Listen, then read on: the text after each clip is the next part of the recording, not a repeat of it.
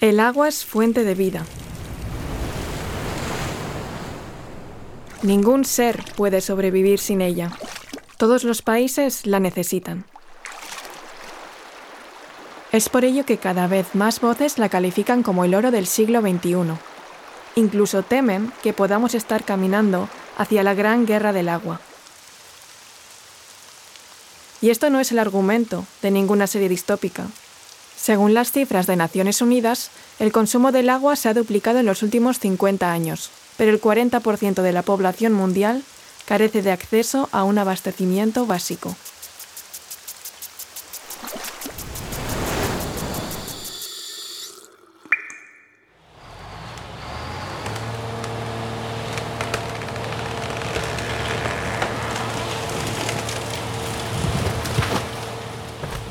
En el capítulo anterior de este podcast, conocimos los problemas de salud que la industria petrolera genera entre la población amazónica del Ecuador, relacionada con la contaminación del agua. Desgraciadamente, este es un problema que se repite en muchos lugares del mundo. These two areas have not completely rehabilitated. Estas dos áreas todavía no se han rehabilitado completamente y hay muchas personas residentes que han enfermado por el agua contaminada de la zona. Las compensaciones por las violaciones son muy pequeñas, menos de $1 por tonelada de desecho depositada en un área sin autorización. Lia Torres es activista medioambiental en Filipinas, donde vastas áreas de jungla están siendo arrasadas a causa de la industria extractivista, en este caso relacionada con la minería. Tal como ocurría en Ecuador, el agua del que se abastecen las comunidades locales ha resultado contaminada y es causa de enfermedades. ¿Te has quedado con el dato que nos ha dado Lia? La compensación que pagan las grandes empresas por echar 1 tonelada de desecho en ese área ilegalmente es menos de $1. 1 tonelada, $1. ¿Cómo es que nadie protesta ante esto? Seguramente porque Filipinas es uno de los países más peligrosos del mundo para ser activista medioambiental. ¿Quieres conocer a una de ellas? Vamos allá.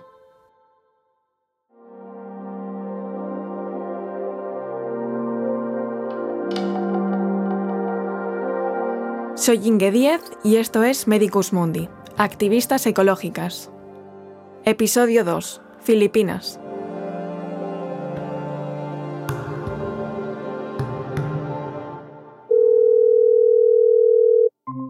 Okay, so is it okay if I start?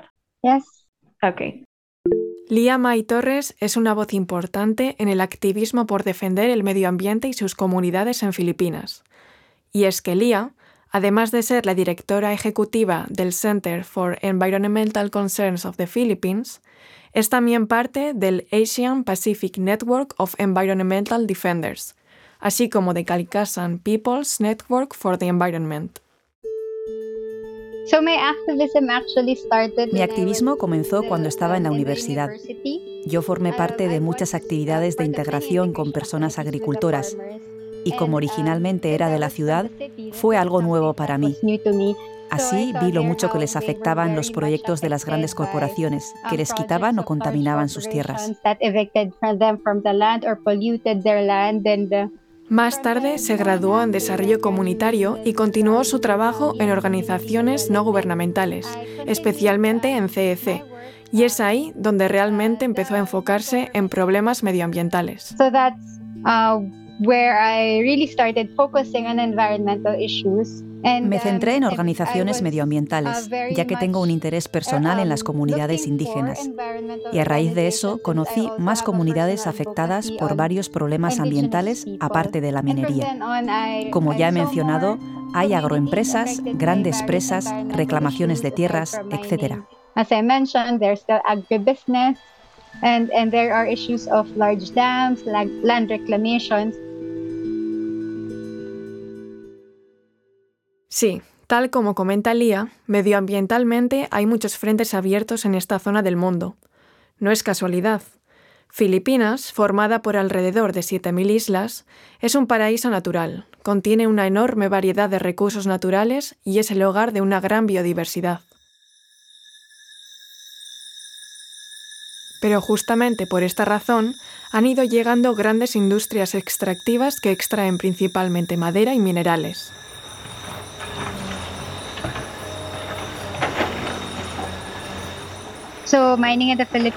En Filipinas, el problema principal que afecta al medio ambiente es la minería.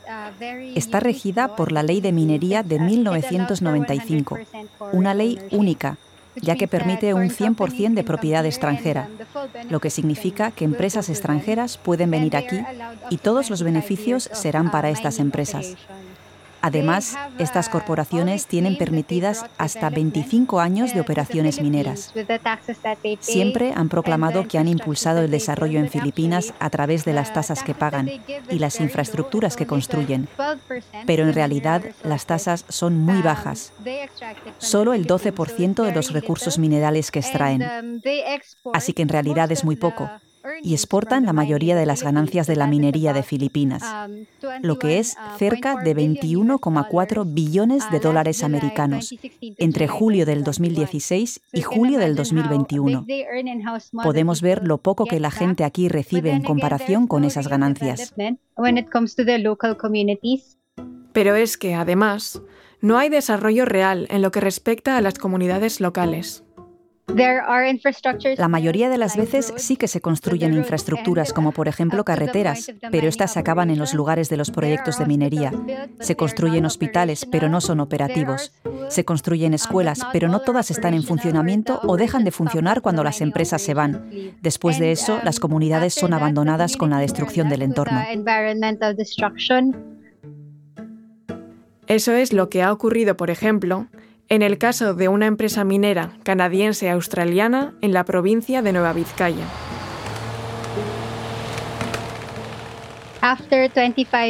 Después de un acuerdo de 25 años de minería, las comunidades locales experimentaron una falta de suministro de agua de uso doméstico y para la agricultura. Por eso, las personas indígenas, tradicionalmente granjeras, ahora están pasando por un momento muy difícil. Y, al igual que ocurría en Ecuador, las personas que más sufren esta situación son las desfavorecidas entre las desfavorecidas, las mujeres.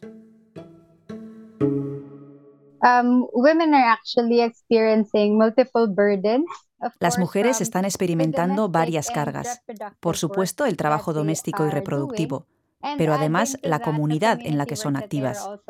Por ejemplo, respecto al trabajo doméstico, se está volviendo más difícil encontrar agua, comida y cuidar de sus hijos e hijas, especialmente cuando hay desastres relacionados con el clima, como tifones u otros fenómenos naturales.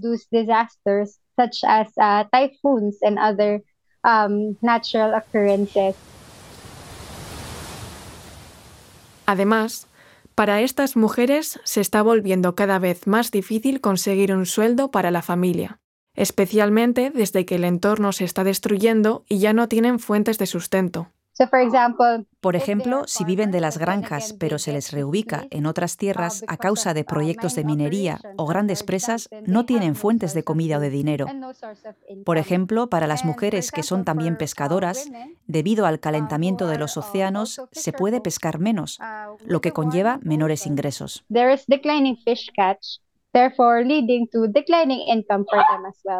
Pero, por supuesto, existe también otro obstáculo añadido por ser mujeres. Hemos visto que en muchas comunidades las mujeres son vistas solo como sustitutas de sus maridos, así que los maridos son los miembros. Pero si los maridos están pescando, no pueden ir a muchas reuniones. Entonces van las mujeres, pero no se les considera parte de la organización. Además, aunque suelen ser las más activas, no se les suele considerar para posiciones dirigentes. Así que todavía hay un gran obstáculo con los estereotipos de género y el nivel de participación de las mujeres. So there is still a great challenge with the gender stereotypes and the level of participation of women.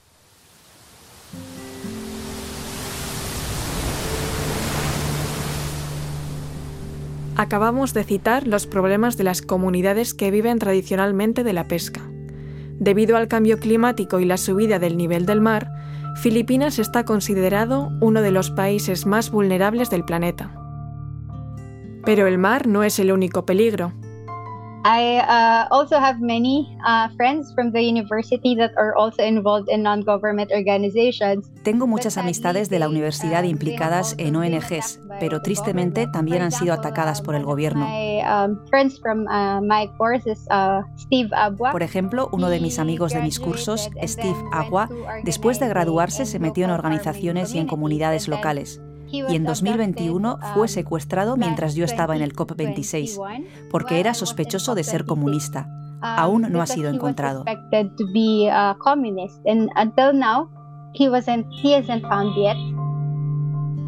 Desgraciadamente, esto que cuenta Lia sobre el secuestro de su amigo no es un caso aislado. Durante el último gobierno, entre 2016 y 2020, 186 personas activistas fueron asesinadas. Según el Global Witness Report de este año, ha habido 19 personas activistas asesinadas en 2021. Esto indica que Filipinas es el país más peligroso para el activismo medioambiental en Asia durante la última década. Y siempre estamos entre los 5 primeros del ranking mundial, junto con Brasil, Colombia y México. So we are behind the biggest with Brazil, Colombia or Mexico.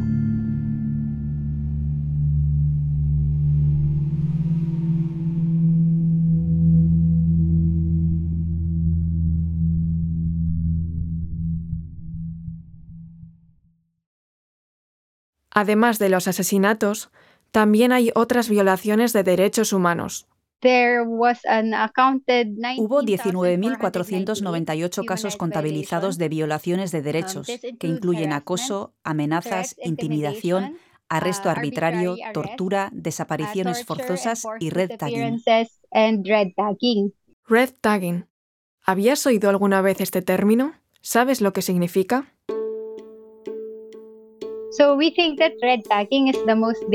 Desde mi organización creemos que red tagging es la mayor amenaza para las personas activistas por el medio ambiente. Red tagging es señalar a personas y organizaciones como terroristas, comunistas, rebeldes. Esto lo hace el gobierno, principalmente a modo de represalia a la gente que se opone a proyectos de corporaciones y el gobierno. La ONG en la que trabaja Lia, la CEC, se ha visto muy afectada por estas formas de violación por parte del gobierno. En 2018 recibieron amenazas por proporcionar refugio a personas indígenas de la zona sur de Filipinas que estaban sufriendo militarización. También sufrieron red tagging por recoger donaciones para un tifón y para las víctimas de COVID, o por recibir a personas de un área en la que hay un proyecto para hacer una gran presa. Esto es solo un ejemplo, pero está pasando en todo el país. Y después de que hayan ocurrido casos de red tagging, estos son muchas veces seguidos por ataques más graves, a veces incluso asesinatos. Por supuesto, creemos que es responsabilidad del gobierno y creemos que la raíz de todo es su programa de contrainsurgencia.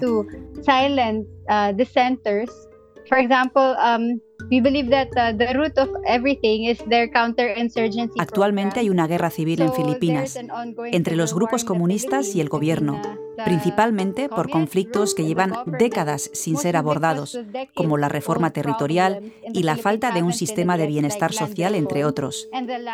Siempre que hay una oposición a un proyecto gubernamental o de una corporación, lo relacionan al conflicto armado. Y es por eso que hay red tagging, aunque no tienen pruebas de que estos grupos son parte de los grupos comunistas y lo llaman contrainsurgencia.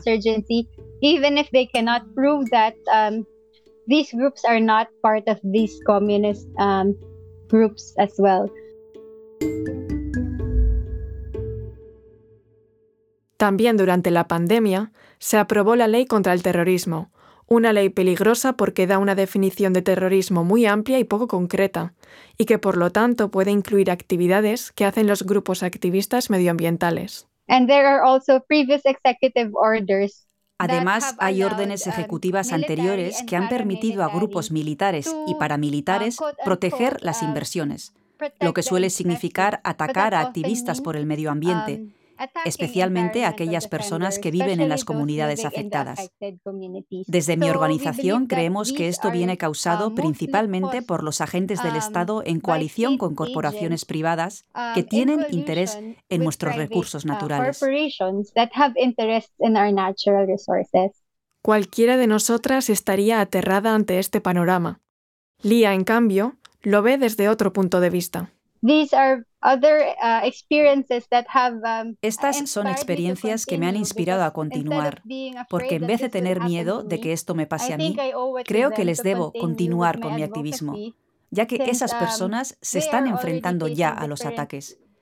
Creo que no deberíamos pararnos, porque eso es lo que quiere el gobierno. Está intentando que tengamos miedo.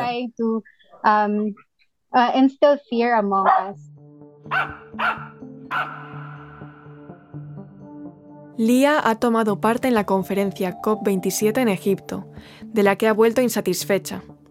Considera que no se habló realmente sobre cómo los gobiernos, especialmente los de países desarrollados, deberían intensificar sus esfuerzos por la mitigación climática y tomar responsabilidad sobre cómo han afectado a los países en desarrollo. Sus esfuerzos, en todo caso, se centran en tratar de cambiar el marco productivo de su país, Filipinas.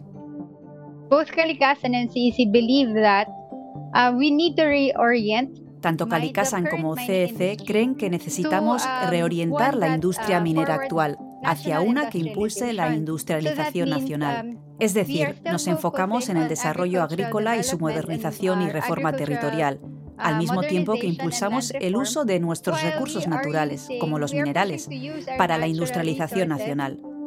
Por ejemplo, desarrollar la industria siderúrgica y utilizar nuestros recursos para construir las industrias que nuestro país necesita. Eso conllevaría un desarrollo nacional. Por lo tanto, no somos antiminería per se, pero estamos en contra de la dominación que está ocurriendo bajo la ley de minería. Es por eso que hemos remitido el People's Mining Bill, una alternativa a la ley de minería actual, que enmarca la minería dentro de la industrialización nacional, es decir, un tipo de minería que además es sostenible. Under national industrialization. So that's one kind of mining that is also sustainable. Minería sostenible.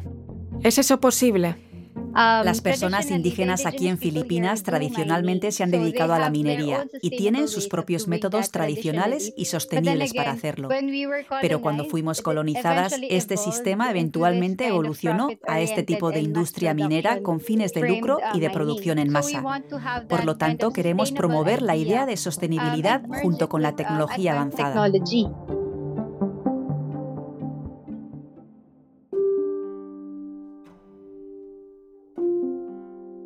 Despite the challenges that we are facing, and we know that there are going to be big fights this coming years. A pesar de los obstáculos que estamos enfrentando y las grandes luchas que habrá estos años que vienen con el gobierno actual, espero que nuestras iniciativas de trabajar con comunidades locales, uniéndolas con organizaciones nacionales a través de campañas de concienciación, trabajo y unión, algún día darán sus frutos. Somehow help and bear fruit one day. So I believe that, my organization cannot do it alone. Creo que mi organización no puede hacerlo sola. Solo estamos apoyando a comunidades locales y creemos en la acción unida, con más organizaciones en Filipinas y con suerte apoyadas por muchas otras organizaciones internacionales e instituciones.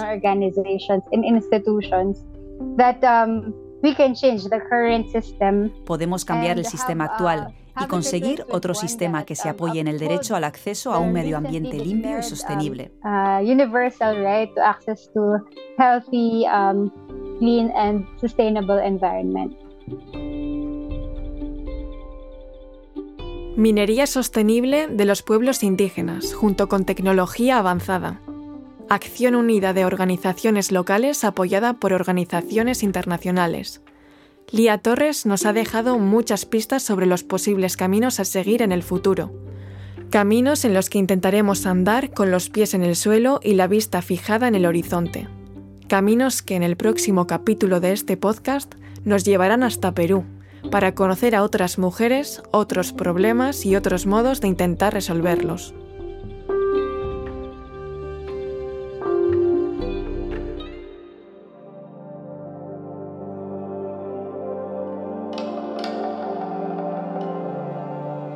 Medicusmundi, Activistas Ecológicas, es un podcast producido por ULU Media para Medicusmundi Gipuzkoa y se ha grabado en los estudios ULU de Lasarte.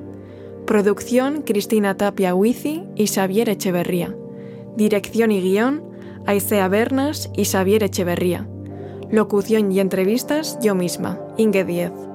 Diseño sonoro y montaje: Jon García y Oyer Arantzábal. Puedes escuchar y suscribirte a este podcast en cualquier plataforma de audio. Si te ha gustado, compártelo con tu familia y amigos. Hurrengor arte!